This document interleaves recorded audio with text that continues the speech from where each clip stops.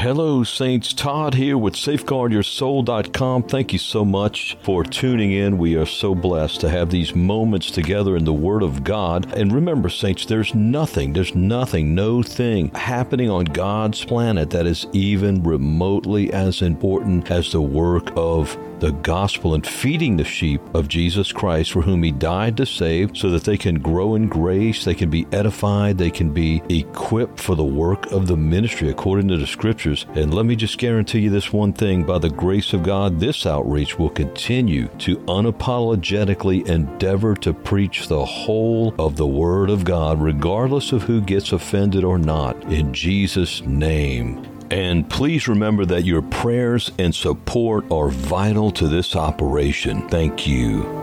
In John 1:9, the Bible says, "That was the true light, which lighteth every man that cometh into the world." That was the true light, capital L. Jesus Christ is the true light. He said, "I am the light of the world. He that followeth after me will not walk in darkness, but shall have the light of life." John 8:12. But John 1:9 says, "That was the true light, which lighteth every man that cometh into the world." Some call this prevenient grace, or the grace that prevails to the general population of mankind, all of men. Jesus said He would draw all men to Him, John 12:32, when He was lifted up on the cross. And we all know that He was lifted up and paid the full price for the sins of mankind, and said, "It is finished," or paid in full, was buried, and He was raised again from the dead. So before He did that, He said that when He did that, or did the ultimate act of love, and that was die for the sins of the whole world, that He would draw all men to Him. That alone, that truth alone, completely cancels the possibility of Calvinism or any of its points being true, because they all stand or fall on one another. But we see this general grace, if you will, right here in John 1:9, along with in other scriptures. But He says, "That was the true light, which lighteth every man that cometh into the world." That's Christ, who lights every man with the grace of God to be saved. There are two kinds of people in the world: those that are hearkening to the grace and the light of Christ, and those who aren't. Those that are seeking God and those who aren't. Even among those who are already saved, there are those who are seeking God, or should I say those who have been saved in the past. There are those who are wanting more of the Lord, those who are abiding in Christ, those who are seeking the face of the Lord, and those who aren't. Jesus said that we're to seek ye first the kingdom of God and His righteousness, and all these other things will be added unto you, Matthew 6:33. And notice in Titus 2:11, the Bible says, "For the grace of God that bringeth salvation hath appeared to all men." My friend said yesterday that there are two words that are the nightmares of all Calvinists, and it's all and if. I couldn't agree more. All and if. As you read Scripture, you'll see that those are the two words that make the doctrines of Calvinism impossible, and the doctrine of once saved, always saved. So there are two different kind of people in the world, if you will. There are those who are listening and hearkening to the light, and those who aren't. We've all been given grace to have faith unto salvation and to repent.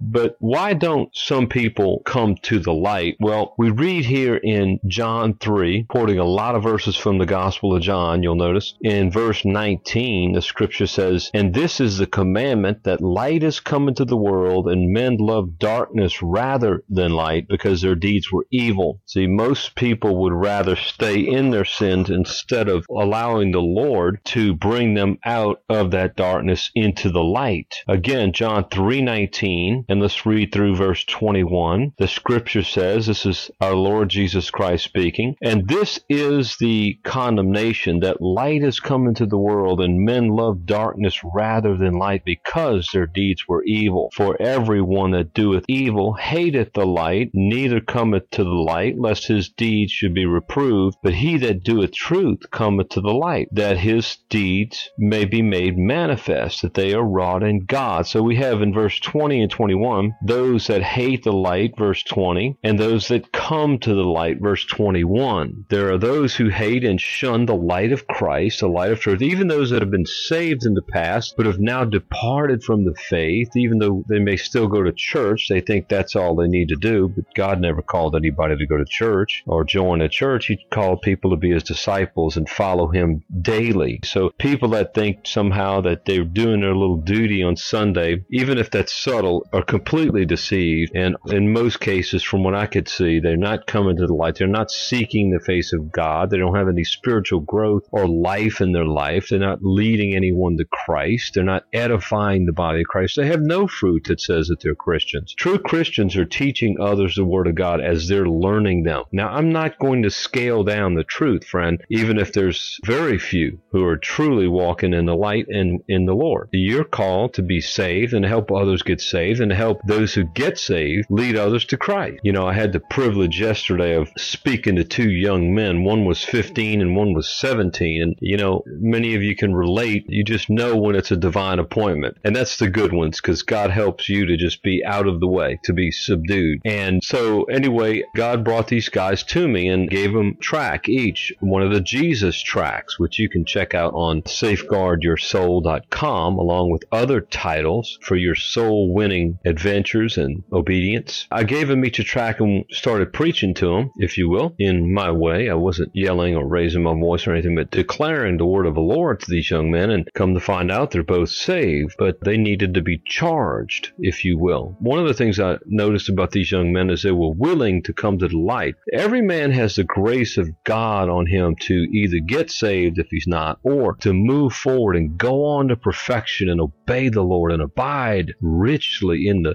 vital union for which we've been ordained, being conformed to the image of Christ and fellowshipping with him every day. And these men had that. These young men were very sharp young men, 15 and 17 years old. They had already been born again. And so when I found that out, I kept ministering to them, and I told them, I said, I want to encourage you to give your whole life to the Lord, all the rest of your life to serving him, and how Jesus said, what good would it be for a man to gain even the whole world and lose his own soul? So I encourage them not to waste their life just trying to get rooted and grounded and rich or whatever in this fleeting world, because this is not our eternal home, but to lay up treasure in heaven and to obey the Lord and to go forth and preach the gospel. And it's amazing what happens, beloved, when we just charge people in love, in the wisdom of God, to go out and do the will of God. It's really the power of suggestion, if nothing else. Have you ever been in a restaurant and the waitress or waiter suggested that you try such and such a dish? You said, well, yeah, that sounds good. I'll try that. Somebody has to preach the gospel, and that's you, that's me, and declare it and just share the word with people and charge them. Paul said, I charge you, Timothy, before the living God. And we need to start charging one another, beloved. Charge each other. It doesn't have to be a long bony finger in the face. That's not necessarily what charging is. It's just, man, I want to encourage you to be about your Father's business. And by the way, here's some tracts for you to go pass out, man. Some seed for you to sow. Would you like to? You know, get their consent, obviously, and charge people to get into the Word of God so that the Word of God gets in them and begins to work in them and bring forth the fruit that glorifies God. God's looking for fruit, and he said he'll cut down and cast into the fire any tree that does not bear fruit. And why is that? Well, fruit doesn't save you, but it's the evidence that you have a relationship, a saving relationship with the Lord. And that fruit includes good works. I know a lot of Calvinists and OSAS people are real scared of good works because God forbid that they would look like they're trying to work for their salvation. Well, the Bible says that if you're saved, there's certain fruits that come with it. You are the workmanship of Christ and of God, and you've been created unto good works. So if you're walking with God, saved by grace, and continuing to be saved by abiding in Christ, then you have good work. Period.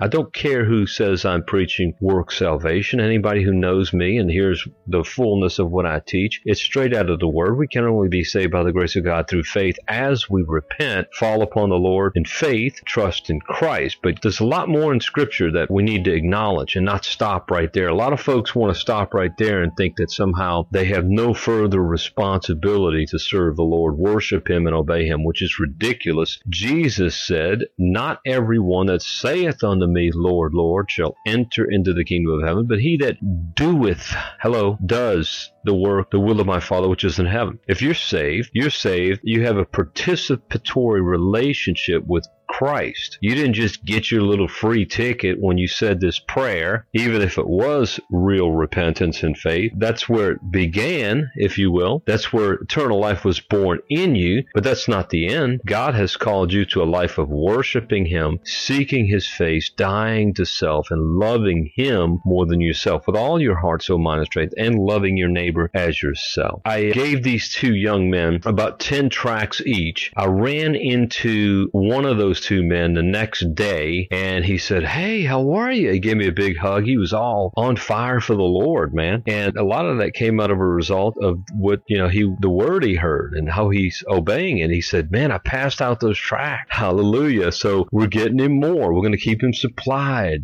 And so anyway, encouragement to you, beloved. Charge those around you. Charge yourself. Be charged up in the Lord. Seek His face. Break up your fallow ground and sow not among thorns. Repent of any known sin and cry out to the Lord, presenting your body a living sacrifice, holy and acceptable to the Lord. God bless you. Well, brothers and sisters, it's been a blessing to spend these moments with you in the Word of God. And remember, there's hundreds of more Christ-centered, scripture-rich, edifying podcasts on safeguardyoursoul.com/audios. There's also a store page with many books on there for your edification in Christ. They're all scripture-rich and Christ-centered. Also, tens of thousands of saints and sinners are being reached every month, and your prayers are coveted for the fruitfulness and supply of this outreach. God be praised, by the way, for those who are supporting. And feel free to visit our donate page on the site, and you can use your debit card, PayPal, or Patreon, and you can become a monthly sustaining member if you choose to do so, and a gift of any amount is so appreciated. Part of this outreach is to equip and supply other ministering disciples across our great country and all over the world. And may God be praised that there's fruitfulness happening among His people and through His beloved saints, as we know that the return of our Lord Jesus Christ draws nigh. And we say together in the words of Revelation 22, even so, come, Lord Jesus. Amen